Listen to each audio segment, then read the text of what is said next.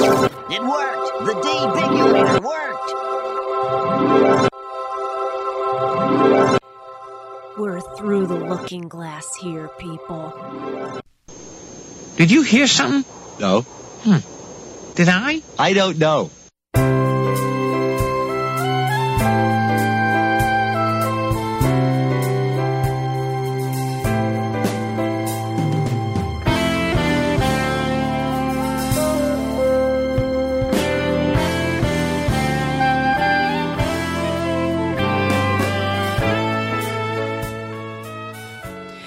It's Simpsons time. I cannot believe I'm doing this. I'm crazy. I must have lost my mind. And I'm still deciding to do this today for you. The episode that we are discussing today is 22 Short Films About Springfield, a standout in every way in the entire series. Came at the end, towards the end, not at the very end, of season 7.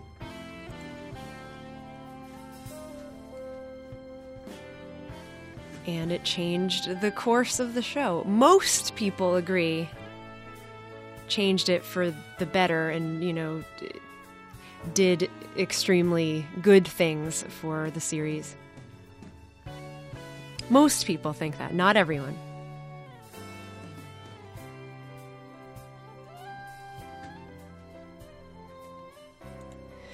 The writers on this are the entire writing staff, but I'm going to just rattle off the names just for fun. Rich Appel, David S. Cohen, Jonathan Collier, Jennifer Crittenden, Greg Daniels, Brent Forrester, Rachel Polito, Steve Tompkins, Bill Oakley, Josh Weinstein, and Matt Groening. It was a very, very long time before that, the last time that Matt Groening had a writing credit.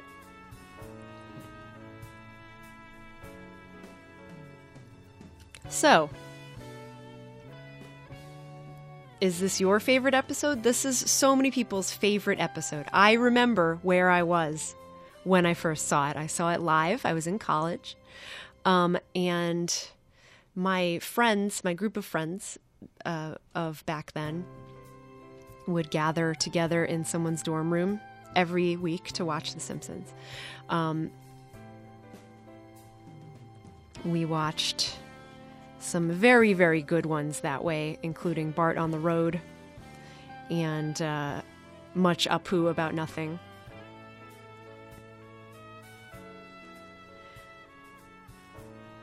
But I remember how excited I was to see this. A lot of my friends in this group were aspiring filmmakers. They were in film school at NYU.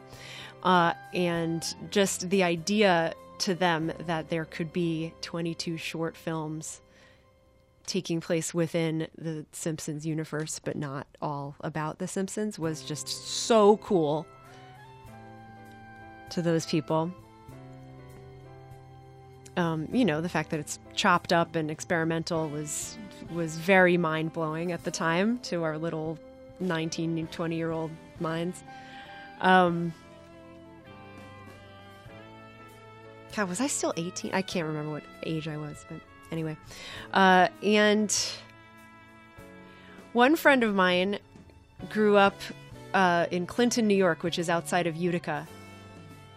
And he already loved Superintendent Chalmers. So when Superintendent Chalmers spoke the line saying that he's from Utica, my friend Mike just died. It was so great. And I had another friend, Mo, who's from Bangladesh, and Apu being identified as a Jolly Bengali in the beginning was extremely delightful to Mo as well. It was really one of the most delightful viewings of The Simpsons and most delightful moments in the history of The Simpsons for me personally.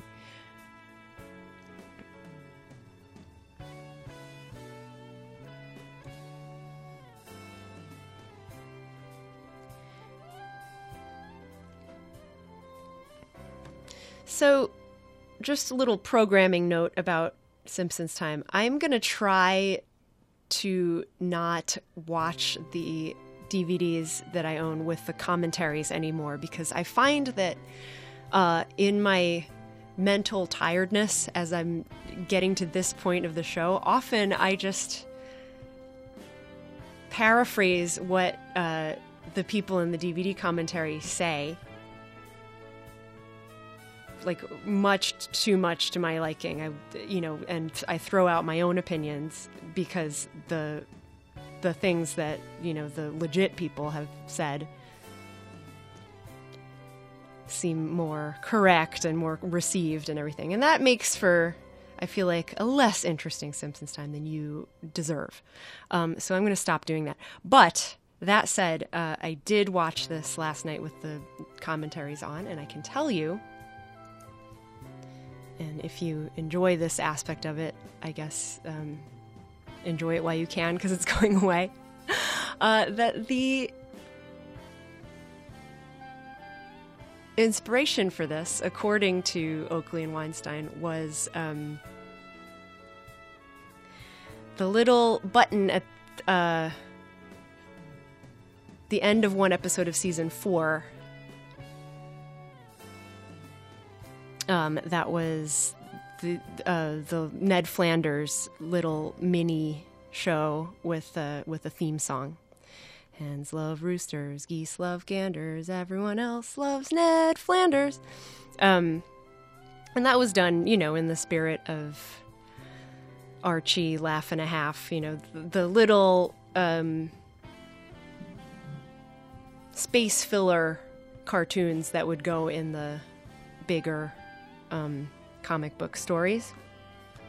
That was picked up just in that one show in The Simpsons, and they, by the time they got to be showrunners of The Simpsons, they liked it so much that they wanted to bring it back in grand fashion by stitching together many, many, many of these, complete with theme songs and everything.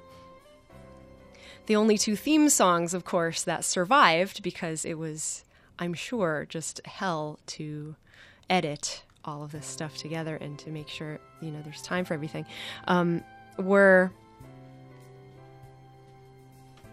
the Skinner and the Superintendent, which is amazing, and even more famous, Cletus the Slack-Jawed Yokel.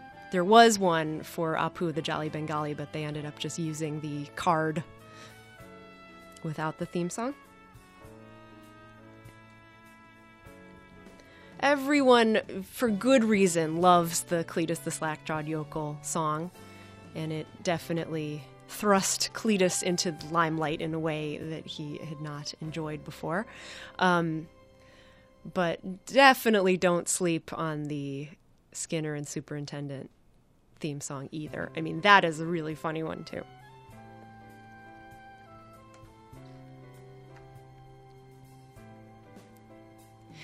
You may have noticed that there are not 22 of these short films.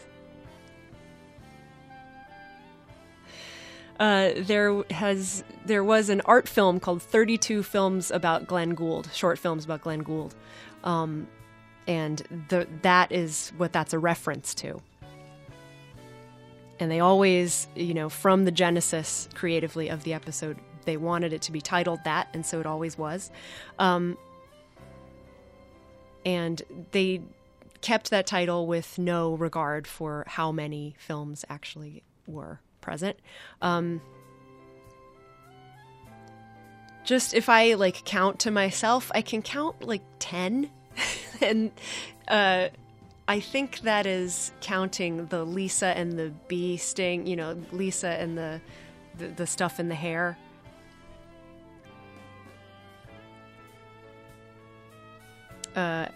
And the whole Pulp Fiction stuff. Both of those that reappear throughout the episode. I'm counting both of those as one short film. I think there's still only 10 or 11.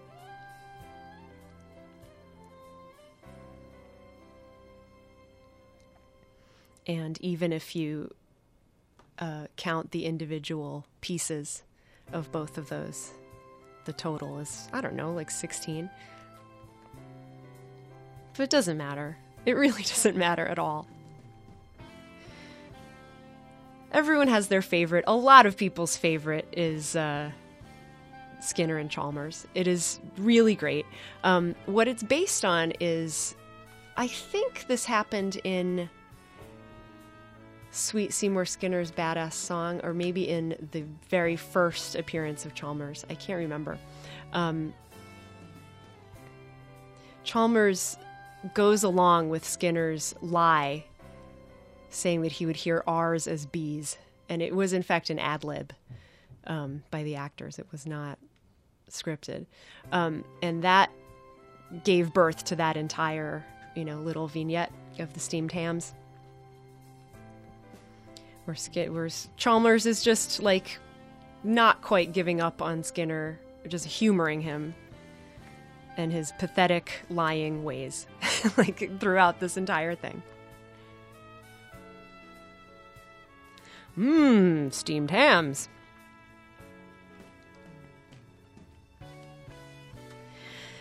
Apparently there was a Krusty segment that was cut, which is a shame because I'm sure that was very good. I always love Krusty.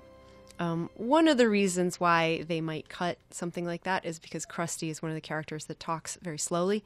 And they already have one with Lovejoy, talks slowly, and that great one that they were never about to lose with Skinner and Chalmers.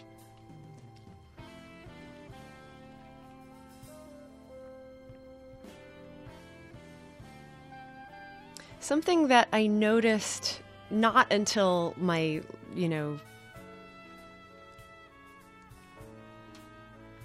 10th or 11th or 12th or 13th viewing of 22 short films about Springfield is that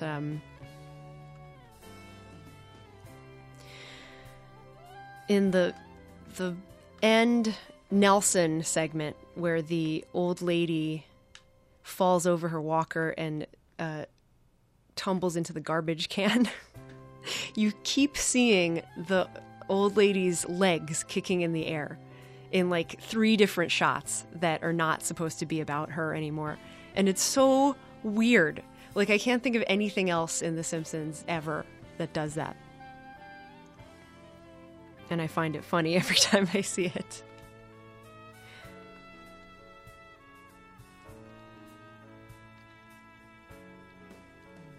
This is the first appearance of Very Tall Man, of course, the character physically based on writer Ian Maxtone Graham,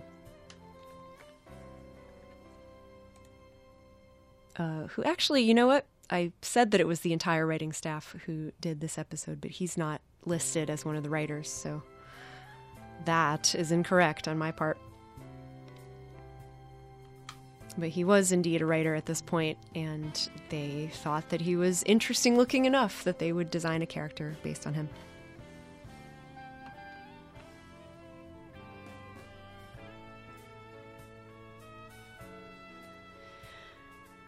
Do I have a favorite? I love the Bumblebee Man one.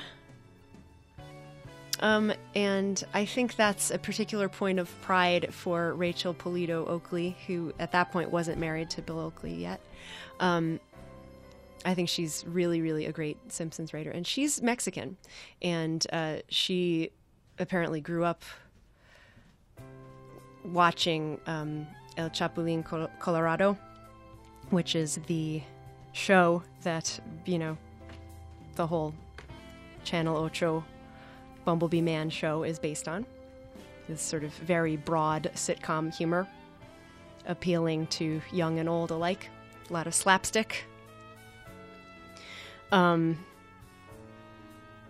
Man comes home and, in Spanish, talks to his wife about his terrible day at work, and then the same thing starts to happen at his home. And I like that because of that. But I also like it because their pet is the same Chihuahua that was drawn as a scale comparison to the comet when it finally burnt up in the atmosphere.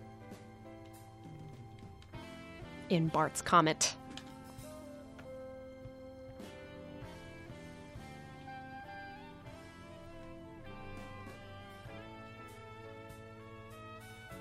There's one annoying animation error at the very end of that when he's in the rubble of his house and he goes, "Donde está mi tequila?" His skin color is suddenly not the right color. Oh well. Next time, do better, Simpsons animators that did an amazing tour de force job in this never-before conceived of style. Jim Reardon was the animation director on this, and he had a just bear of a job to do, and he did it. I particularly like the phone line segue between Cletus calling his ma from the telephone pole, and then we pan down the telephone lines so that Comic Book Guy can answer the phone in his store. I think that's my favorite of the segues, but the bee segue is also really great. The one of the bees that ended up on Lisa's head flies around, stopping momentarily to look at Bumblebee Man, and then ends up stinging Smithers in the eye. That's a really good segue as well.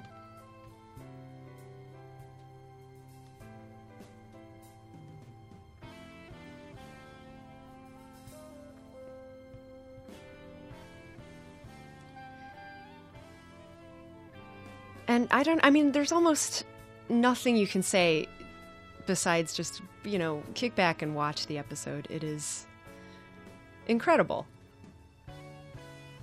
And it really did usher in a new era of appreciating the, tertiary or fourth-shiary characters in Springfield.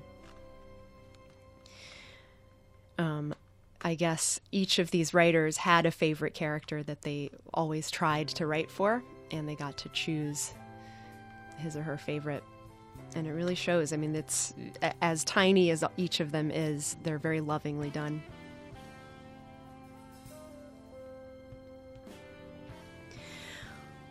Something else that I didn't notice until later on in my career of watching this is that it really escalates very fast from hawking loogies off the overpass that Bart and Milhouse in the framing device in the beginning are doing, to squirting ketchup and mustard.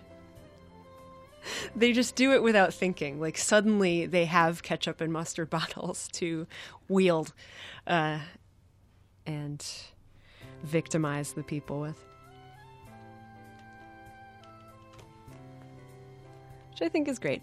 And the last thing I will say about this great episode, which I just love, is that I always love seeing Apu having a good time. I think he deserves to. He works so hard. And that's why I loved that very first short film so much,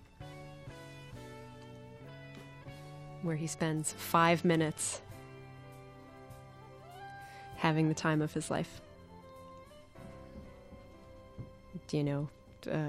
Sex in the changing room of the pool and jumping into the pool and eating the raw soy dog, etc. This has been Simpsons Time. Thank you for listening to Simpsons Time. Freakazoids, robots, please report to the dance floor. Z-O-I-D-S, Freakazoid, Z-O-I-D-S, Z-O-I-D-S, baby. Midnight Star with Freakazoid to end this discussion of 22 short films about Springfield here on Simpsons Time through the Debiculator, my podcast. Thank you for listening. My name is Amanda Nazario. I will see you next week for another discussion of a different Simpsons episode. That Chihuahua, of course, also seen being shoveled into the fuel compartment of the train in the Canine Mutiny. The very tall man, of course, also seen at the beginning of The City of New York versus Homer Simpson. But you knew that already. All right. Go make 22 short films of your own. And I will talk to you anon. Bye.